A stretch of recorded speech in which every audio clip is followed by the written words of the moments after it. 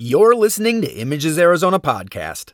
I am Joseph J. Erdo, and this is Cash's Causes.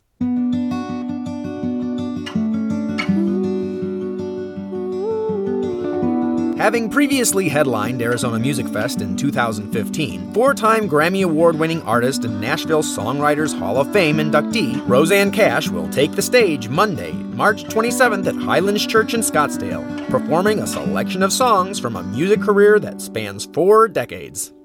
While Cash's music has made her a legendary artist, it is something else for which she uses her voice that she hopes has an even more impactful reverberation.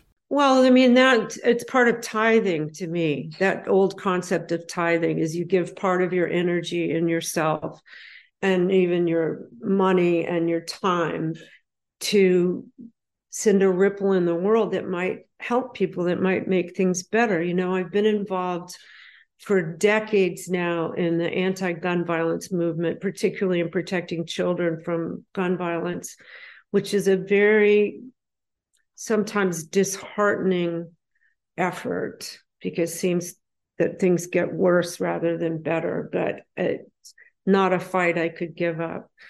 And, you know, a lot of things to do with charity, with artists' rights, because so many young musicians are quitting because they can't make a living in the digital terrain of streaming, and the devaluation of music and young musicians is deeply troubling, because an entire generation of young musicians are going to disappear unless we support them, unless we value their work. I mean, and a lot of these arguments about not paying musicians, one of which, a prime one, is, well, you'll get exposure. The analogy I always use is, if you bring an electrician to your house, do you say, I'm not going to pay you, but I'll tell my friends about you? No, you pay them for their work. And I think we need to, music doesn't just come out of the air. You know, there's somebody who actually plumbs their inner self to create a song, to go out there and perform it. And another part of that is there are plenty of songwriters who don't perform, who don't go on the road, and who can't make a living just writing songs anymore. There are plenty of legacy artists, older artists, who are too sick or old to go on the road, and they also deserve to be paid fairly.